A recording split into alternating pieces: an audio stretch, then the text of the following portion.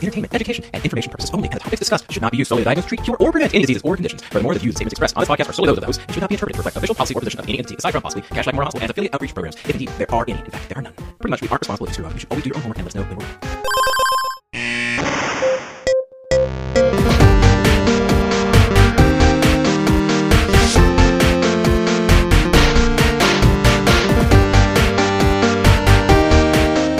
Welcome back to the Curbsiders. Heyo!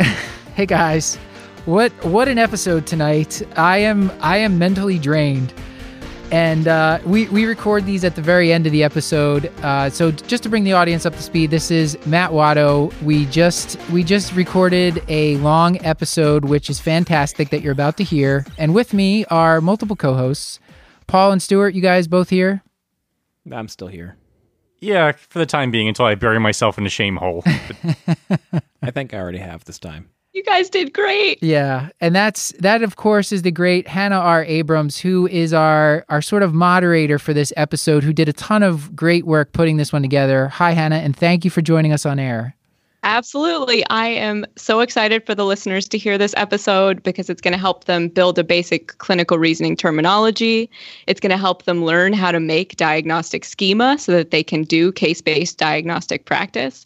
And it's going to be a fun way for them to actually practice along with us, learning how to do some clinical diagnostic reasoning. So I hope everyone enjoys the episode. Yeah, and spoiler alert, some people on the show did better than others in their diagnostic reasoning. Also, if you're one of my residents or medical students, please turn off now. I'll let you know how it worked out. Paul, I know most people know what we do on the show, but why don't you tell them, just because I like to hear you tell people what we do on the show. Sure, man. Happy to. We are the Internal Medicine Podcast, and we use expert interviews to bring you clinical pearls and practice-changing knowledge.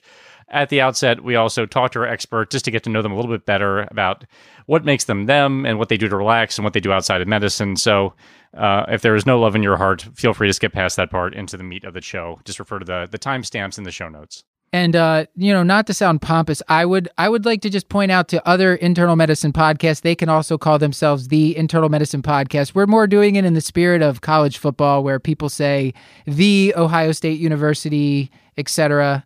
I don't know why I said Ohio State. My mom would kill me if I said that. I should say the Go Bucks. The Penn State University. So anyway, our guest on this episode is Dr. Reza Manesh. He is an assistant professor of medicine at Johns Hopkins University School of Medicine. He is the assistant program director for clinical reasoning of the Osler Medical Training Program. As a clinician educator, he is passionate about patient care and the teaching of both graduate and undergraduate medical trainees. His academic interests include the study and teaching of clinical reasoning and diagnostic expertise. Dr. Manesh earned his MD from the University of Pittsburgh School of Medicine. He completed his residency at the University of California, San Francisco School of Medicine. And as you are about to see, he is enthusiastic, an absolute joy, and quite good at diagnostic reasoning, especially when contrasted to yours truly and some of the other people on this call. You know, Matt, I was going to make a silly pun about cognitive autopsies, but then Reza changed my mind. Is that a pun?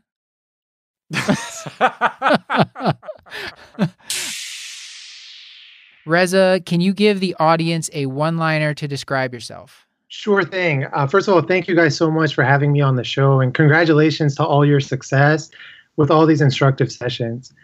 I'm a 33-year-old man who enjoys lifting heavy weights, working a sweat on an elliptical, university campuses, especially libraries, and eating at Chipotle. Is Chipotle your life? People who know me know that I eat at Chipotle probably 4 times a week. Well, Reza, I heard a cautionary tale about Chipotle, and it has nothing to do with hygiene or sanitation. So if that's where your mind was going, this was about a student at a large university who was only eating Chipotle, but never got the vegetables. And they actually developed scurvy or some disease of malnutrition. That has to be urban legend. I heard that same story about a Taco Bell. Like everyone has a friend Todd who developed scurvy because of eating Mexican food in college. That'd make a great human diagnosis project case. That would be the final clue. The final clue was the student admits that they were only eating at Chipotle and never got vegetables, and then everyone would get it. It would just be the Del Chipotle Taco. order. Yeah. Okay. Paul, Stewart, any questions? Paul. Sure. Yeah, looks like it's all teed up. I'm going to ask, tell me a book that every physician should read. So the book I'm going to recommend is for physicians and non-physicians, and that's the Book of Joy by His Holiness the Dalai Lama and Archbishop Desmond Tutu. So Archbishop Desmond Tutu traveled to the Dalai Lama's home in Dharamshala, India, to celebrate his 80th birthday and to write a book dedicated to the following question: how do we find joy in the face of life's inevitable suffering? I'm going to leave you with a cliffhanger, Paul. Okay. I was like, could you please tell me how to do that, please? I think the three themes I got from this book included the following: reframing your circumstance in a positive light, being grateful to others, and being kind and generous to others. Like I hope you will be to me when I try to solve some cases tonight. Hopefully it's mutual. Notice the complete absence of assurances here. I'm not sure if you picked up on that. I think we're just waiting to see how nice we are to each other first. What's your favorite failure? And what exactly did you learn from it? Okay, so my favorite failure occurred in college. I was a neuroscience major, and after my freshman year, I worked in Dr. Edward Stryker's lab. He was probably the most influential person in my academic career, and his lab studied body fluid homeostasis and the mechanisms of thirst and vasopressin secretion. So why do we get thirsty? And when we start drinking water, how do we know we have to stop drinking? By the way, I thought this research question was so interesting that when I attended parties in college, I would bring this up with people I was trying to interact with. Not many people found it as interesting as I did. But for several years, it's been known there's cerebral osmoreceptors, which monitor the osmolality of the systemic circulation. And when that osmolality is elevated, it signals you to experience thirst, and then you start drinking water. And then once the osmolality is normalized, you lose that signal for thirst. We had hypothesized that there's receptors right outside the stomach, known as the visceral osmoreceptors, which can anticipate what's going to enter the systemic circulation. And before any changes in the systemic circulation, it would signal thirst and vasopressin secretion. So they had done a pilot study, which they showed rats eating 8% salt diet would drink enough water to create an isotonic solution before the systemic circulation actually saw the salt load. So the experiment was easy. Reza, come in the lab and replicate this study and get a publication. So probably for 6 months, I was unable to replicate the study. And of course, they blamed the sophomore. Who else is there to blame?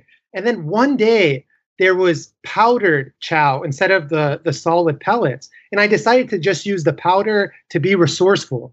And when I used the powder, the rats drank the exact amount you would expect to make the solution isotonic.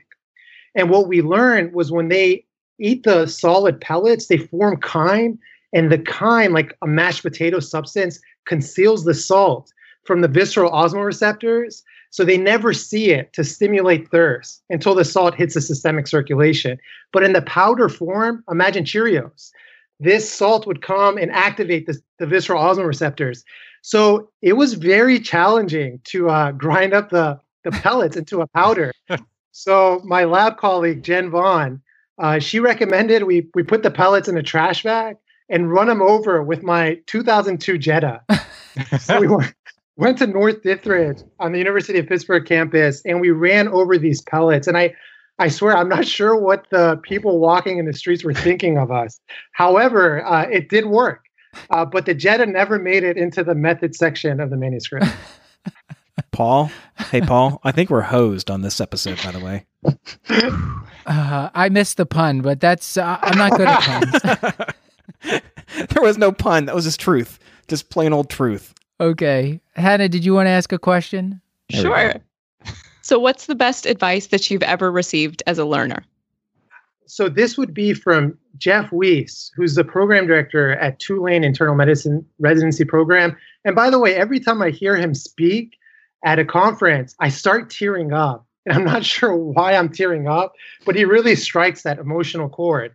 He is a very talented lecturer. But he used the following quote from the early 20th century, which is applicable to every teacher, medical or non-medical. They, the students, don't care how much you know until they know how much you care. This gentleman has been oft recommended for the podcast, and maybe with your connection, we might be able to get him on on a future episode. I'm not sure I want to. Tears come up a lot when his name is mentioned. I don't. It's because of the visceral osmoreceptors of knowledge. You just get prepared. It'll be a very special episode when when Paul Stewart and I each cry on air. We might cry tonight, but for other reasons. All right. Perhaps we should move on to the episode here, because I imagine this is we should just get into it, guys. All right, let's do it. Okay, so first I want to explain what Human Diagnosis Project, or Human DX, is. So the project is a worldwide effort that's been created with and led by the global medical community to build an open intelligence system that maps the steps to helping any patient. So that was a lot of words. But what their real idea is that they combine the intelligence of doctors around the world with machine learning through this case solving. And thus they enable more accurate, more affordable, and more accessible care for all. So that's an awesome slogan. Reza, can you tell us what you do in all of that and what the Global Morning Report is? Absolutely. So Morning Report is one of the reasons I chose to pursue general medicine. I mean, what can be better than sitting in a room with your colleagues, coffee, and expert clinicians, and thinking about an interesting case? Dr. Shantanu Nandi, director of the nonprofit arm, had the vision for Global Morning Report, where he thought, why don't we highlight one case each day as our Global Morning Report for users to attempt to solve. In my role with Global Morning Report is I serve as the supervising editor for the adult medicine section. I do receive an honorarium for my role with the project, but essentially myself and a team of unbelievable co-editors choose a case from one of the users, we add teaching points, and we select it as the Global Morning Report. And then we send it to the registered users to try to have them solve it and challenge their mind. I think this is probably a good time to mention that the Core IM podcast, they have like a whole bunch of different types of episodes they do, kind of like we do. And John Huang is one of, like, he does a lot of your Global Morning Report cases, and they recently did a Hoofbeats episode featuring a Human DX case. And so we just wanted to shout out to them. We know they have a great podcast as well. Thank you so much, Matt. Wong is amazing. He probably creates some of the best cases that I've attempted to solve. Maybe we'll find out later this episode. Who knows? But before we get there, can you tell us how the actual Global Morning Report format works? Yes. So when you attempt to solve a case using Global Morning Report, you get data in piecemeal fashion. So you get some information, and then you have to create a differential diagnosis. Then you reveal more information, and you update your differential diagnosis, essentially simulating the iterative hypothesis testing. And at the end of the case, you submit your final differential diagnosis, and you're scored based on accuracy through two measurements. One, did you get the correct diagnosis or not? And then two, how prioritized did you have the right diagnosis? And the second component of the scoring system is how quickly did you arrive at the diagnosis? The more efficient you arrive at the diagnosis, the more points you get. All right. So if our listeners have a case that they think would be a good Global Morning Report, can they submit it to Human DX? This is such a leading question. I love it. No, they cannot, actually. I'm just joking. Absolutely.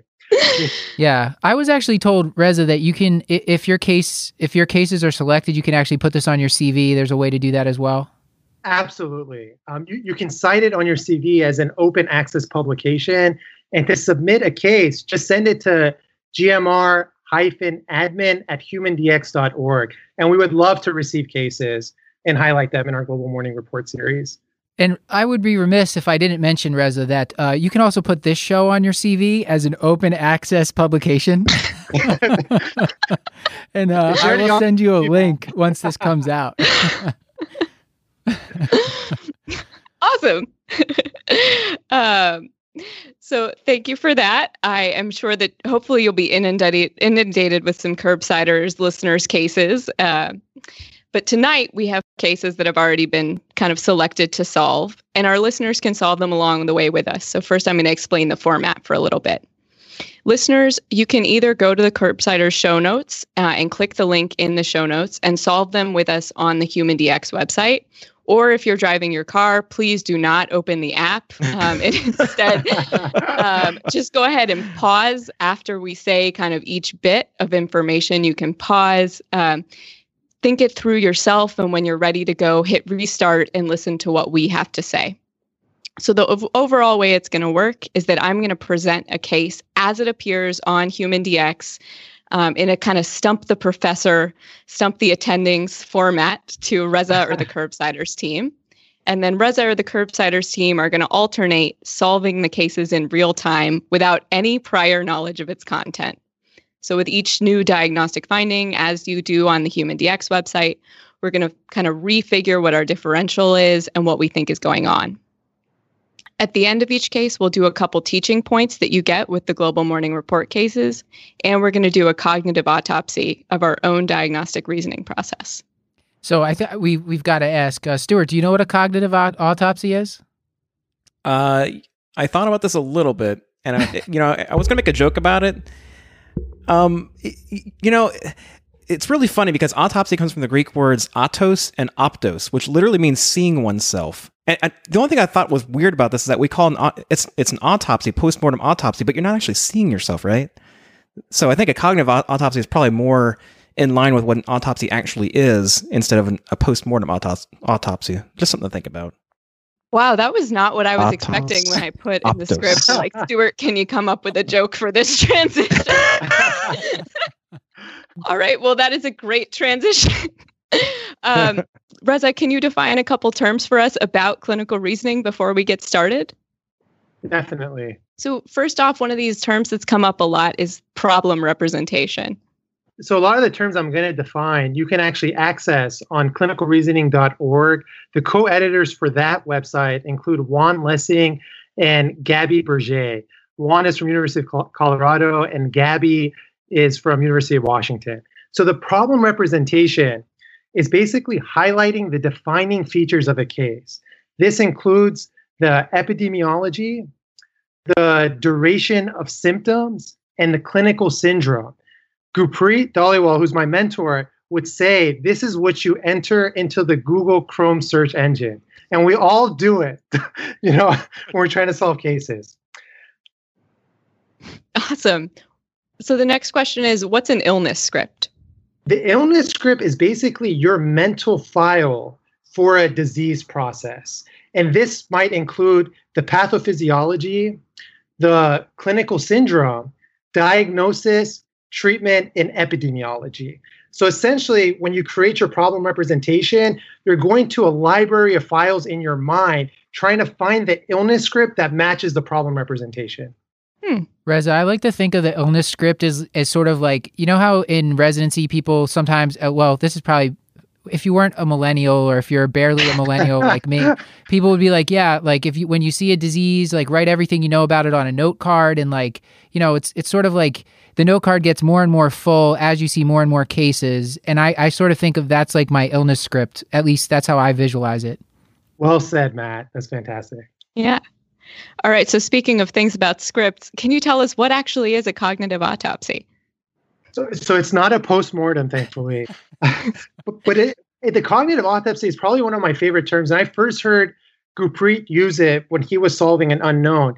It's basically reflecting on your thought process and seeing if you could have performed better or not.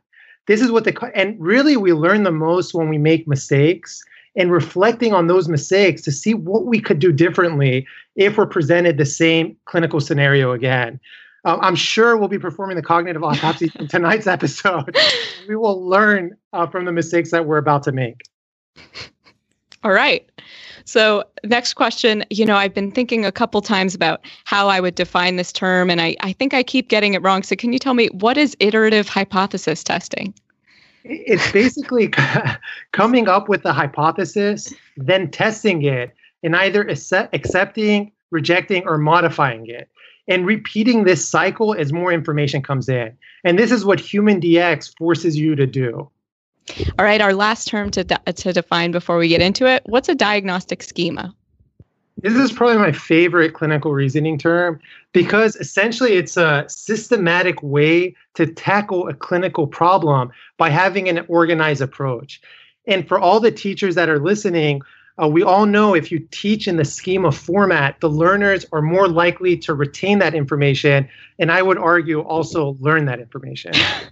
I would agree. All right. Thank you, Anna. Let's see if you can come up with a schema for our first case. All right, so let's get started. Reza, you're going to be solving our first case, and we have a specially written case that you have not seen. So thank you to the Human Diagnosis Project editors for sneaking us some cases behind your back. Listeners, if you want to play along, you can follow the link in the show notes. This is case number 1, written by Dr. Zaven Sargsyan, who is an inpatient clinician educator at Baylor College of Medicine, and edited by Dr. Stephanie Sherman. All right, go ahead and click. So this is the case of a 44-year-old woman with recurrent episodes of dizziness and palpitations. A little bit more about her dizziness and palpitations. These episodes have been going on for 1 year, and they've been increasing in frequency, now to the point of multiple times per day. When it happens, she gets this malaise and sweating, sometimes confusion and loss of consciousness, and she notices that they go away when she eats. You find out her medical history. She has history of anxiety and seizure disorder, but isn't currently on any medications. And she has a family history of a mother with diabetes and breast cancer, but no heart problems, autoimmune disease, or endocrine disease in the family. So, what do you think about our 44-year-old woman with recurrent episodes of dizziness and palpitations? Yes, first of all, thank you, Zaven, for creating this case. So we have a middle-aged woman here with recurrent episodes of dizziness and palpitations. When you have dizziness with palpitations, it makes you think that an arrhythmia may be causing lightheadedness.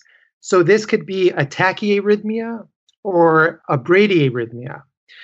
However, when we're given additional history that this is episodic since a year ago, and it's associated with diaphoresis, it makes you think about hypoglycemia or other endocrinopathies like thyrotoxicosis or hyperthyroidism. Now, interestingly, the alleviation with eating prompts the consideration of Whipple's triad. Essentially, someone is symptomatic with underlying hypoglycemia. You give them glucose and it resolves their symptoms. Whipple's was a famous guy, if you think about it. The other day I was in California and even saw a sign of Whipple's Road. I was like, is Whipple also involved in construction or what? This guy must have been really busy. But essentially, when I get a history like this, I worry about an arrhythmia. The episodic nature makes me think more of hypoglycemia, especially the fact that it improves with eating food. But you also have to think about thyrotoxicosis. Additionally, illicit substances that a patient may use episodically can lead to these symptoms. So can you Whipple us up kind of an initial differential diagnosis? Hannah. I will Whipple you up an initial differential diagnosis. So I would put in there hypoglycemia, hyperthyroidism, illicit substance abuse, and some form of arrhythmia. So you talk to her a little bit more, and you find out that she was hospitalized for similar symptoms 1 year ago and was told at the time that she had low blood sugars. Her symptoms improved slightly for a while, and then now they've been worsening again. Yeah, so this, I think it just increases the likelihood of hypoglycemia as being the cause of the patient's symptoms. So it's going to be really important to know what was this patient's glucose when she was symptomatic, and did her symptoms completely resolve with the administration of glucose. But I think hypoglycemia is sort of prioritized in our differential diagnosis. We're going to need more information. In particular, what is her blood glucose when she presents to the hospital?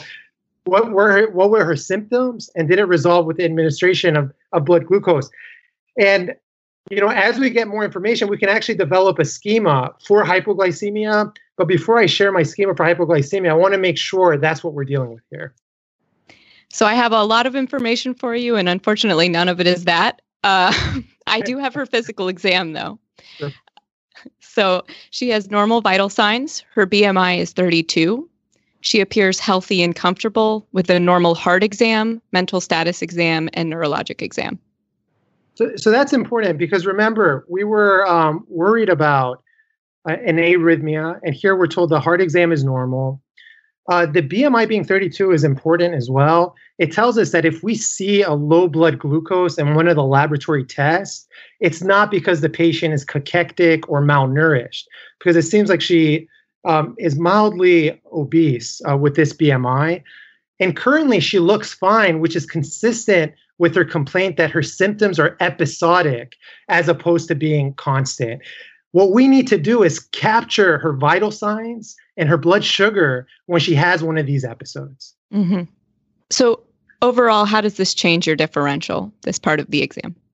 Well, when you give me a normal physical exam, Hannah, it doesn't change it too much. Because if we go back to the way we're framing the case or a problem representation, we're saying this is a middle-aged woman with episodic episodes of lightheadedness, diaphoresis, and palpitations. And the fact that she's totally fine on the physical exam doesn't really change much in terms of our DDX. All right. So the next detail that we get, we talk to her a little bit more. We find out that she works as a patient care assistant for a home health company. Okay, this might be helpful. And you never want to lead with a diagnosis that I'm about to mention, but it should be always included in the DDX. And that's, can the patient be surreptitiously using someone's insulin, causing them to become hypoglycemic? You never want to lead with this, but it's something that I keep in the back of my mind. The remaining values, the remaining findings will be helpful in knowing how much emphasis to put on her, occupation as a patient care assistant. Mm-hmm. So you get back her basic labs. So her serum glucose is 37. And concurrent insulin is 20 with a C-peptide of 4.4. So both of those concurrent values are high normal. And her beta-hydroxybutyrate is 0.11, which is low normal. Her creatinine is 0.6, and her LFTs are within normal limits. And before we interpret these labs, I just want to share my approach to hypoglycemia, and then we'll interpret these labs. With regard to my schema for hypoglycemia, my first branch point is it insulin dependent, insulin mediated, or non-insulin mediated? So we'll see in the hospital that patients with sepsis from any cause can become hypoglycemic. Patients with adrenal insufficiency can become hypoglycemic. And patients with thyroid disorders. So those are my non-insulin causes of hypoglycemia. Then when I come to insulin, I ask the question, is this endogenous or exogenous? Exogenous is if someone is using insulin, or if they're on like a sulfonylurea that stimulates the pancreas to create insulin. Endogenous causes include insulinoma, autoimmune hypoglycemia, where you get antibodies to the insulin receptor, and insulin growth factor hormone, which can be secreted in the setting of a perineoplastic phenomenon, for example, when someone has small cell lung cancer. So here, what we're seeing is we're seeing that glucose is 37. If someone's glucose is 37, their insulin should be low. So the fact that this patient's insulin is elevated we know that this is insulin-mediated hypoglycemia. So the next question becomes, is this endogenous or exogenous? Well, if it's exogenous, usually the C-peptide won't be elevated. It's when you have endogenous insulin production where you get an elevation in the C-peptide because of the cleavage that occurs. So here we're shown that the glucose is low, the insulin and C-peptide are inappropriately high, suggesting elevation in the endogenous insulin level. And we're shown that the beta hydroxybutyrate, which is one of your number one ketones that you create when you're in a state of starvation, is appropriately low because of the insulin levels being elevated. So where do we localize the lesion? I think there's a problem with endogenous insulin production. And I'm really happy that Zalvin included the LFTs and the creatinine, because two organs that are involved in gluconeogenesis include the liver and the kidney. So I've had patients that I've taken care of with cirrhosis who are alcoholics and have renal insufficiency that had an A1C of 4.4. So their glucose was low because they had impaired gluconeogenesis.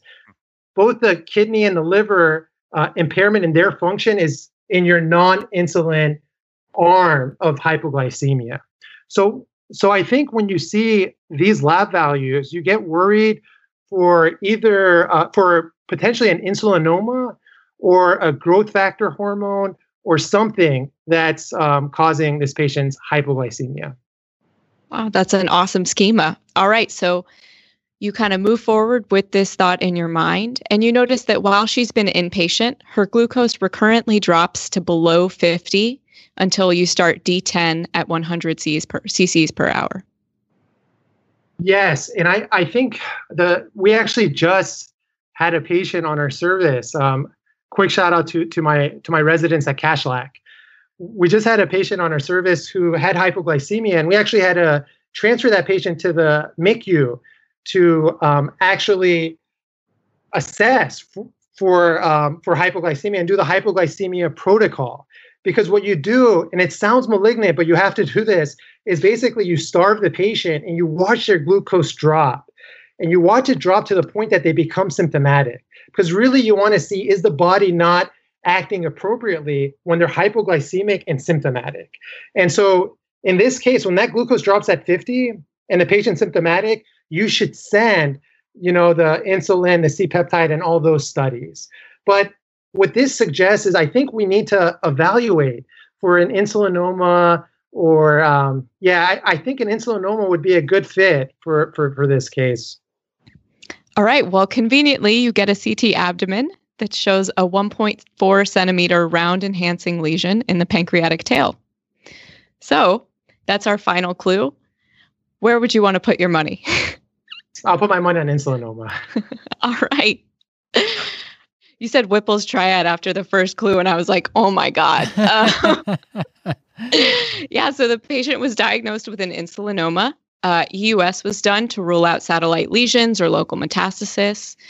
She underwent a distal pancreatectomy, and the pathology confirmed a highly differentiated neuroendocrine tumor. There was no family history concerning for MEN. She had an uneventful post-op course, and her hypoglycemic symptoms resolved. So... Yeah. We did it, guys. Together we cracked the case. Yeah. Good job. Reza, I can tell you're good at this because as you were going through, I was like, oh yeah, I could do this. Seems easy. I could do this. He's like, but I think your thinking was so clearly that it was like very easy to follow on. So that's really awesome. Guys, may I suggest something? Can we just end the episode right here and call it a victory for all of us? No, man. I think there's when we crash and burn on the next case, I think the audience is really going to learn a lot from that too. So let me ask, just if you don't mind, the most impressive part for me was the schema. So I'm wondering, is that something that, like, how do you put those together? Do you okay, this is my first hypoglycemia case. I will now think critically about how to think about hypoglycemia. How do you build that? Thank you for asking that question. It's such a great one.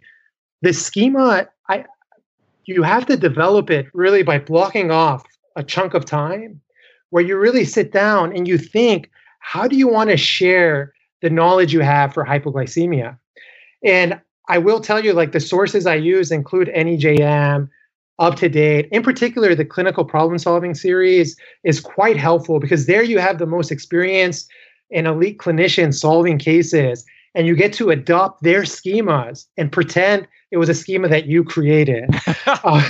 But I think with the schema, honestly, you need, like, I always tell the residents I work with at Kashlak that they have the knowledge. They just need to spend 30 minutes organizing that knowledge. Because when they organize it in such a format, it almost serves as a diagnostic checklist where you make sure you don't forget a particular diagnosis, and it's easier to recall. So this was not my first time thinking about hypoglycemia, and it probably took me 10 efforts to come up with the schema. And you saw, even when I was sharing my schema, I forgot impaired gluconeogenesis until I saw the LFTs and the normal creatinine.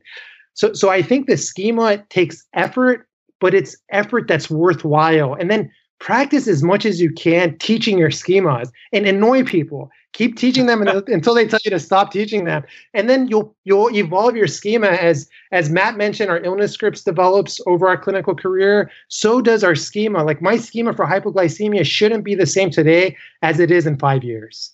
Thank you for that. Yeah, I wanted to share one of the teaching points from the case. So with all of the Global Morning Report cases, they come with teaching points about kind of what the illness script is for that disease and then what the initial team was actually thinking.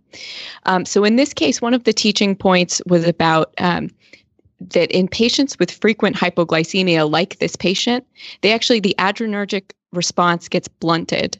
So they lose what we call hypoglycemia awareness. So that's why this case didn't present necessarily as straightforward slam dunk hypoglycemia originally, because as you go through these episodes, you lose this adrenergic, this anxiety, the tremor, the sweating, and it becomes more so the neuroglycopenic symptoms that develop. So this kind of seizure, encephalopathy. She had passed out a couple times. So the original team, I think they mentioned that that one of the clinical reasoning challenges for this case is that she is a middle-aged female healthcare worker with easy access to insulin. And so that created a degree of anchoring bias, not necessarily for us, I guess, for Reza, well done, but for the original team, and definitely kind of seeing this patient in person, it can be really hard not to get anchored to that. So that's just something to keep in mind. What would be your kind of cognitive autopsy? What were the biases that you feel like you felt? I totally agree. I was definitely biased too when I got the occupation of a healthcare worker. I would say probably that was the biggest bias I had. And I think it's important to consider, but I don't think it should lead the differential diagnosis in such a case. But I can easily see how some would prioritize that. Sure. If this were the boards, that would be the answer. No question. Right. All right, Hannah, should we move on to the second case so we can embarrass ourselves? Our next case is going to be solved by Stuart, Matt, and Paul, and it was written by Dr. John Wong, who's an internal medicine physician and clinical instructor at NYU School of Medicine and the clinical correlations host for the Core IM podcast. So you guys can go ahead and click the link. Listeners, this is case number 2 on the show notes. All right, everyone got it open? Ooh. All right, this is the case of a 63-year-old male who presents to the clinic with jaundice, painless jaundice that started 1 week ago. Oh, yep, pancreatic cancer. I put these cases together on purpose. And then starting about 2 weeks ago, he tells you he started having this pruritus that he describes as diffuse, intractable, debilitating. You talk to him a little bit more. You find out that over the past 3 months, he's had about 15 pounds of weight loss, fatigue, and anorexia that he can't really explain. So, Stuart, what do you think is going on with this 63-year-old man who presents to the clinic with painless jaundice? I think he's got acute intermittent porphyria. Writing that down. Okay. AIP. Fantastic, Stuart. Well, no, I think we've nailed it. Obviously, I don't want to say obviously, but when I hear painless jaundice in a relatively elderly gentleman with weight loss, I'm thinking that he's got some type of calorie malnutrition, something that's putting him into a net catabolic state. Generally, when it's this long lasting, I'm thinking more malignant. And honestly, the first thing that I jump to is pancreatic cancer. And that's not really, yes, I'm anchoring, but also the details of the case, the initial details of the case really point towards some type of insidious process. Gentlemen? I'm wishing I had spent 30 minutes on a diagnostic schema for jaundice right about now. Yeah, me too. So, right. So painless jaundice, I agree with you, Stuart. Malignancy's got to be up there in the differential. We don't know if this patient has stone disease. We don't know anything about lifestyle factors that might be affecting the liver. Right. But from a chronicity standpoint, yeah, so exactly right. So you have this pruritus 2 weeks ago that suggests some kind of biliary stasis. Yeah. So we're dealing with some sort of chronic hyperbilirubinemia sort of type picture, which... Right. And again, with the age range that you're talking about, and given that the 3-month history, I think you're not stuck with, but I think malignancy would probably be much higher on the list than almost anything else that might actually. And to be fair, it should include other processes as well, like primary biliary cirrhosis, primary sclerosis, sclerosing cholangitis. Those are part of my differential diagnosis as well. But right now, I'm most concerned about pancreatic head tumor. Reza, anything else that we're missing here that you think we need to that you would point out to the audience, or should we just go on and you just kind of jump in when we're really like dropping the ball? I love your approach. I have nothing to add. Okay. All right. So let's find out a little bit more about this young gentleman. So you talk to him a little bit more. You find out that he has a history of type 2 diabetes that he was diagnosed with 1 year ago, that he says has been difficult to control on insulin. So that's weird, right? So he's got some insulin resistance. Does he? I mean, why is a 63? Why is a 63-year-old gentleman developing diabetes? That's difficult. That's just, right. Yeah. That's odd. That is now suddenly out of control. So it sounds almost like there's a component of exocrine insufficiency here that happened sort of all of a sudden. So again, this sounds like something knocked the pancreas out of whack. Not remotely like you would expect. So this is not presenting like the lifelong history of sort of insulin resistance that sort of developed into type 2 diabetes. This seems like something that's happened a little bit more recently, right? Or am I reading this wrong? But what do they mean by difficult to control on insulin? Is he like a brittle diabetic on insulin and he has waxing and waning hyperglycemia, which would really kind of go along more of an exocrine deficiency? But I think of more the kinds of patients that I see 63 years old and they've had diabetes for 20 years. And not exocrine insufficiency. I misspoke. That'd be a different thing. So forgive me. But it just sounds like something is burned out recently, right? Yeah. Right. Well, let's get some labs. So you send out some chemistries, and you get back that his unconjugated bilirubin is 3.7, his conjugated bilirubin is 3.6, and his alk phos is 386. Okay, so we knew this patient had hyperbilirubinemia, and it looks like it's kind of evenly split between conjugated and unconjugated. So, not necessarily, it's not caused by something like hemolysis, where you'd expect where the unconjugated would be more elevated. In process like cirrhosis, if I'm not mistaken, usually there's a relatively even mix of conjugated and unconjugated, where the liver is either not doing its job or it's backing up from, well, I guess that's not the right way to talk about it. Yeah, Paul or Stuart, help me out here. I'm stuttering. No. You're doing great. Keep going. I don't know how much more I have to say. So I still think that this doesn't change the. It looks like it's more cholestatic with the alk phos elevation. Right. So I don't know if it really changes what it would think about per se. So our differential at this point was we were suspicious of the diabetes, making us think that there's some sort of process affecting the pancreas. The jaundice and the hyperbilirubinemia make us think that perhaps there's something going on in the bile duct, whether it's malignancy or some sort of autoimmune processing causing like stricturing of the bile duct.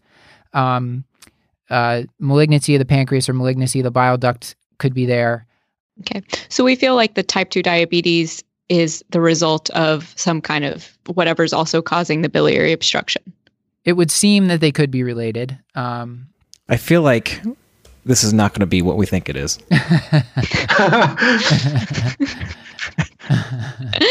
All right. Let's see. So you send out more labs. You find out that his creatinine is 1.5, and it was normal 1 year ago. He has a normal UA. Well, obviously this is important.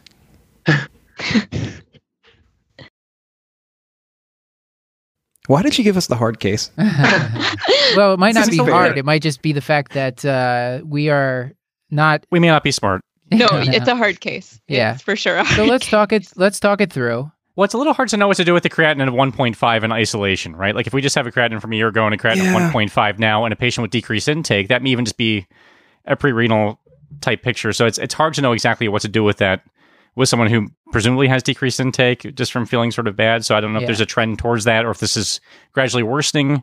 I think they're telling us this is a bland urinalysis with Yeah. a new increase creatinine, suggesting that this person has progressive renal failure. They also have we're presuming there's an issue with the pancreas and the bile duct here. So sort of tying things. I guess is there some unifying diagnosis to tie this sort of thing together? It's like some hepatorenal syndrome, but then you wouldn't have a. Yeah. So do we? It's just- I mean, do we think this patient has cirrhosis based on what we know? Certainly cirrhosis can give you jaundice, hyperbilirubinemia, and And patients weight with loss, cirrhosis. Yeah, and patients with cirrhosis have an increased risk of type 2 diabetes for whatever reason. But I don't know that would really fit with everything here because Did we get a physical exam anywhere? I don't remember a physical exam. I feel like a physical exam would have been very, very helpful. yeah, we don't have a social history, so that might be important. Otherwise, they might have given it to us already. I feel like an adequate history and physical exam would have really helped in this case. I'm wondering, so it's maybe we are anchoring pretty darn hard. So now we have, as we're listing off the organs that are involved, we've got pancreas, we've got liver, we now have kidneys potentially involved. So it's kind of hard. Is there some sort of infiltrative process that we're missing that affects all those things rather than trying to tie it all together into Yeah, like some sort of obstructive- hemochromatosis. Yeah, right, exactly. Yeah. Excellent. I was going to make a joke about iron being the on the differential diagnosis for every patient that I see, either overload or deficiency. I don't usually associate hemochromatosis with renal failure. Not don't that I've either. seen a ton of But cases. you can have I believe, like an infiltrative process with iron overload within the renal tubules. Right. At this point, I would back up and say, intern, let's go get a history and physical. Okay. So actually, I would probably do what I usually do, which is run this past someone who's smarter than me. So we have Reza here. I just wonder, before we walk right off a cliff, can we sort of take sort of what your gestalt in this is and how far astray we've gone so far? You guys have done a very nice job of breaking and dissecting this case and breaking it down. I love the fact that you created a few Venn diagrams, which included renal insufficiency. Really, Paul, you did this. You guys talked about renal insufficiency, cholestatic liver injury, and new onset diabetes. And you were asking the question, is all the pathology within the biliary tract and the patient's dehydrated, leading to AKI? Or is there a unifying diagnosis that's involving multiple organs? Some of the schemas I might use in creating these separate Venn diagrams is with the cholestatic pattern of liver injury, thinking about intrahepatic causes and extrahepatic. Extrahepatic, like the ones you mentioned, I agree with Stuart, this is pancreatic cancer until proven otherwise, but includes malignancy, strictures, and stones. Intrahepatic includes viruses, drugs, granulomatous processes like sarcoidosis, which might involve the liver and the kidney. And then with the renal insufficiency, I just think of what I was taught during medical school, pre-renal, renal, and post-renal. And once I get to renal, thinking of glomerulus, tubular, or interstitial. So this is either all going to be some kind of biliary pathology leading to poor PO intake and dehydration, or a multi-system process affecting the biliary tract and the kidney, as you had eloquently mentioned, Paul. Yeah, the bland UA, I mean, if it was something, a lot of the times if it's autoimmune, you'd expect protein, you'd expect some red cell, dysmorphic red cells or CAS or something in the urine. Usually a bland urinalysis is, so That's a terrific point. okay. All right, Hannah, so what's What's Sure. next? Do you guys want to update your differential before we move forward? I mean, I still think we're at cancer or something else. yeah, I think something. I think it's something else. I don't think it's I do cancer because it's got too many organ systems involved and it's weird. So I think it's something else, and I would put that probably an autoimmune process. I guess you could put if there's some weird medication he's taking or something on there that's like causing liver failure, kidney failure. That's a fun thought. And I think I think vasculitis is way lower. All right, well let's go on. What's next?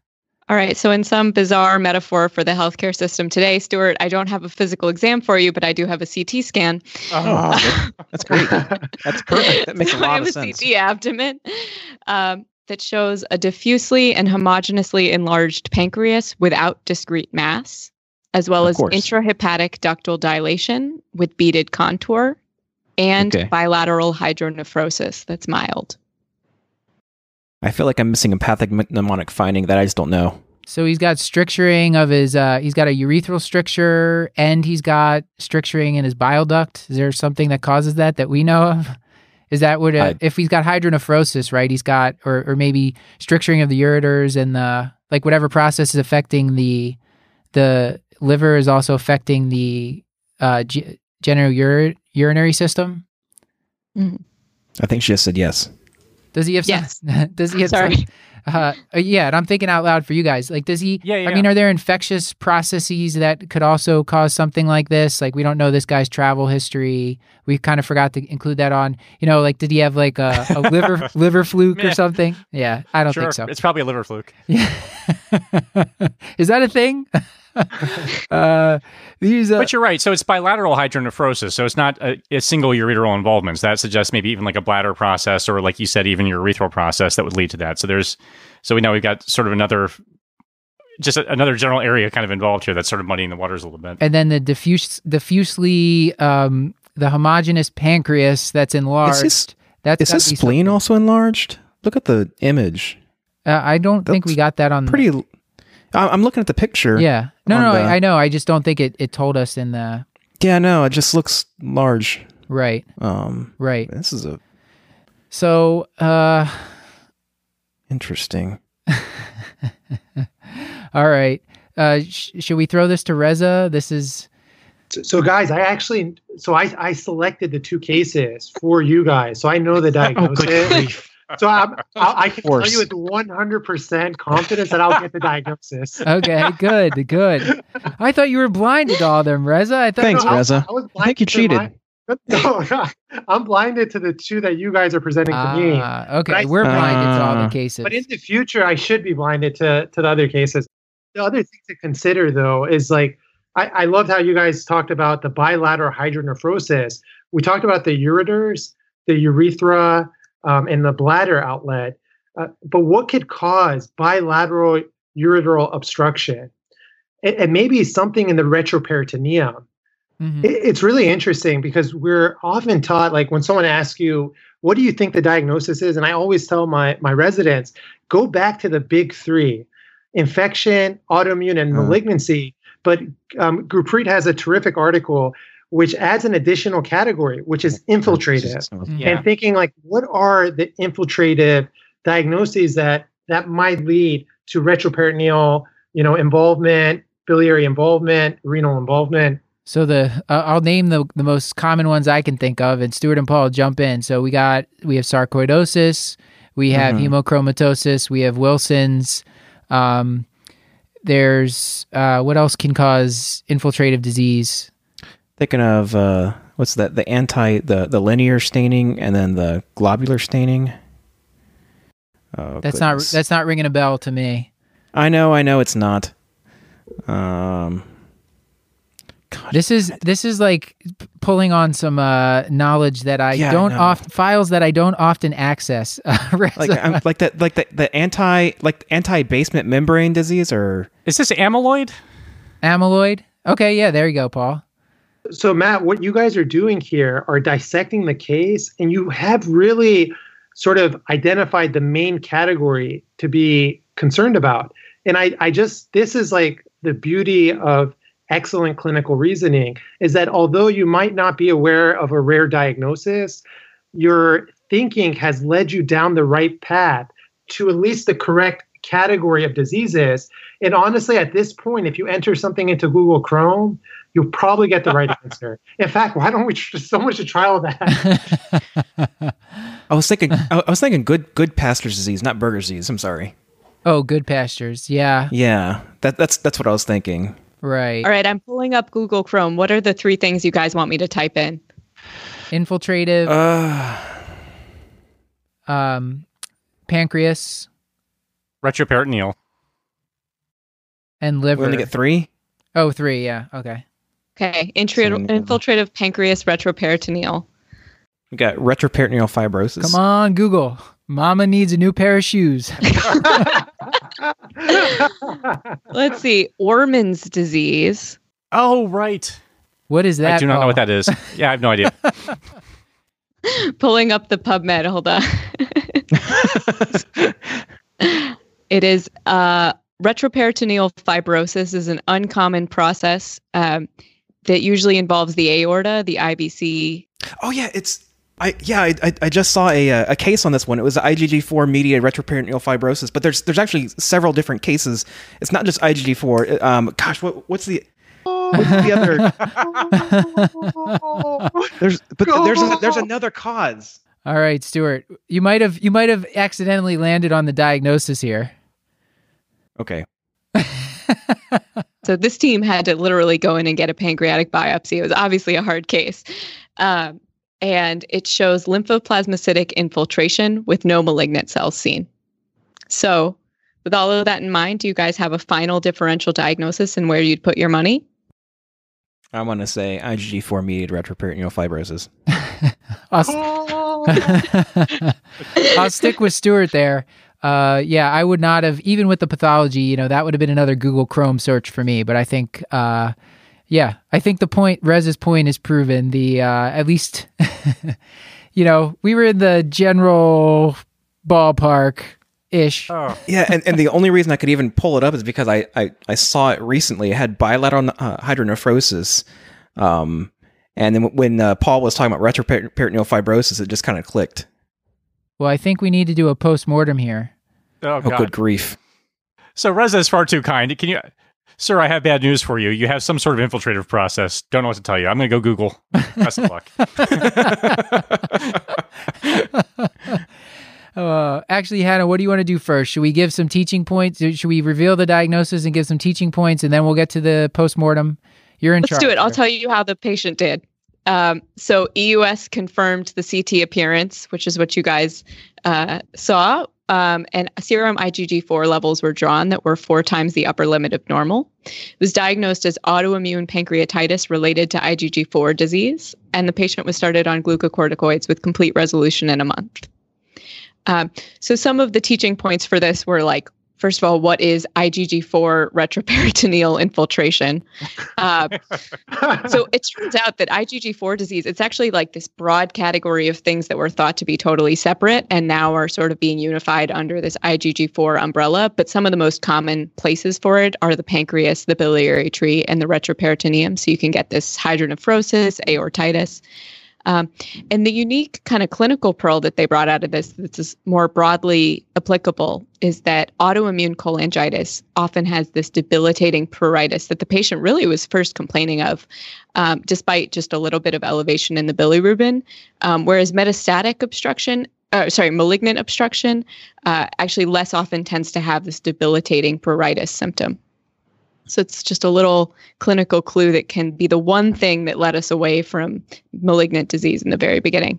It's funny because I have the opposite of whatever recall bias is, because I've actually seen this one time and it actually manifested initially as periorbital inflammation, which is, I think, not a common presentation of it. But I don't know that I was aware this existed. If I've read about it, I was like, oh, I'll never need to know that. Bye. I'm trying to recall what they actually used to treat the IgG4 retroperitoneal fibrosis in this clinical case series, because they actually identified 8 patients in a period of 12 months in the healthcare system that I work in, and they found a novel treatment. I'm trying to remember what it was. I'll have to reach out to the individual who talked about this and see if I can remember what it is, or at least get the information sent to Matt, because it was interesting.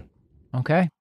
Cool. All right. And I actually have a cool review paper on the topic since I had no idea what this was and had to look it up. So I have a review paper on it that I can also put in the show notes. Great. If you could also send it my way, that'd be fantastic. All right. So Reza, do you want to kind of walk us through the cognitive autopsy? Yeah, I think here I just want to highlight how well they tackled this problem, because initially they led with pancreatic adenocarcinoma, which was the right reaction in my opinion. But later there was other features of the case, including the renal insufficiency and the concern for retroperitoneal lymphadenopathy that prompted other diagnoses. And I remember Matt saying this feels like something autoimmune. And that was exactly right. So even if you don't know the diagnosis, I think the journey is what's most important and will likely lead you to the correct diagnosis.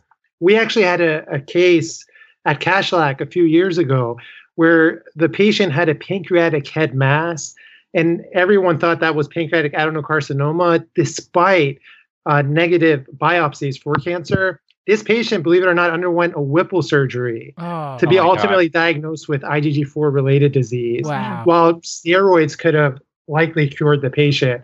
So I think just knowing when to pause and sort of have that gestalt that something doesn't fit right. And certainly you guys paused before even getting the biopsy results, but after the biopsy results, it would have led to a Google search as to what can be causing this. Yeah.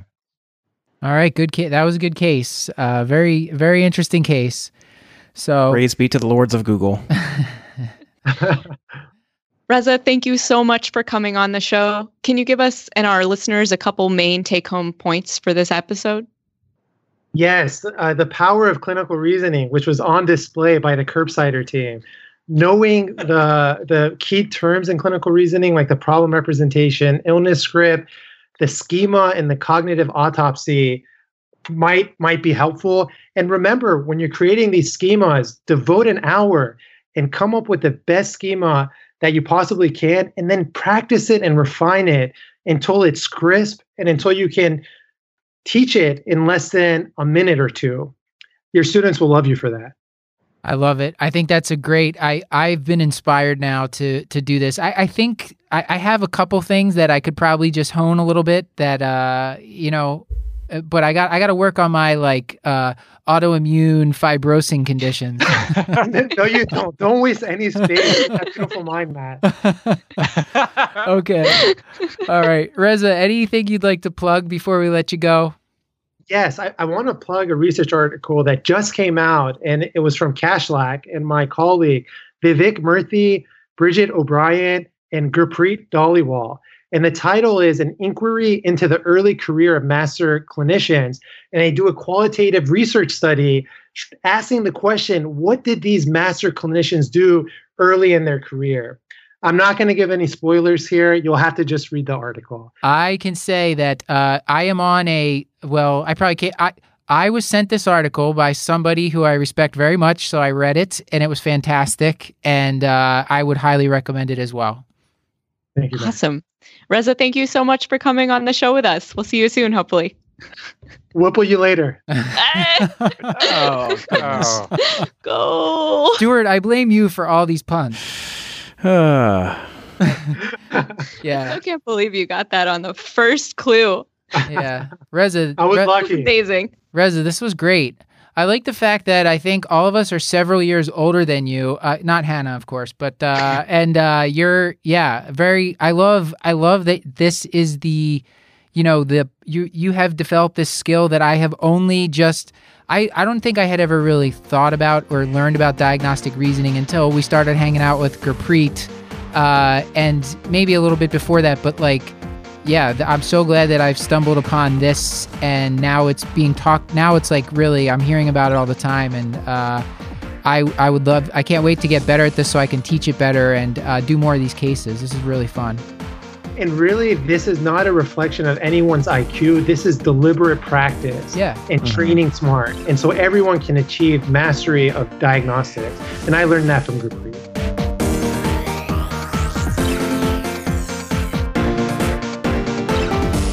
This has been another episode of the Curbsiders, bringing you a little knowledge food for your brain hole. Yummy.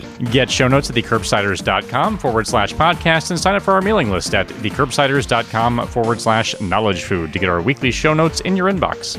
We're committed to providing you with high-value practice-changing knowledge. And to do that, we need your feedback. So please subscribe, rate, and review the show on iTunes or contact us at thecurbsiders@gmail.com or reach out on Facebook, Instagram, and on Twitter at thecurbsiders. Special thanks to Dr. Stephanie Sherman, Davin Sargasyan, Anand Jagannath, John Wong, and Robbie Geha for contributing cases, and to Hannah Abrams for producing, as well as to our social media team, Hannah R. Abrams on Twitter, Beth Garbatelli on Instagram, and Chris the Chew Manchu on Facebook. Until next time, I've been Dr. Matthew Frank Watto. And I'm Dr. Stuart Kent Brigham. I'm Hannah R. Abrams. And I remain Dr. Paul Nelson Williams, and goodbye. Goodbye.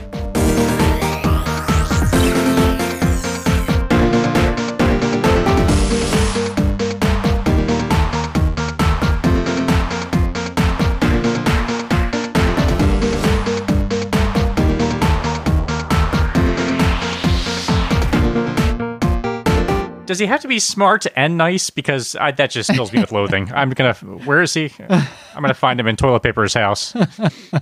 He's in, it's not just a short drive, Paul. He's down in Baltimore, so. Oh, fantastic. All right.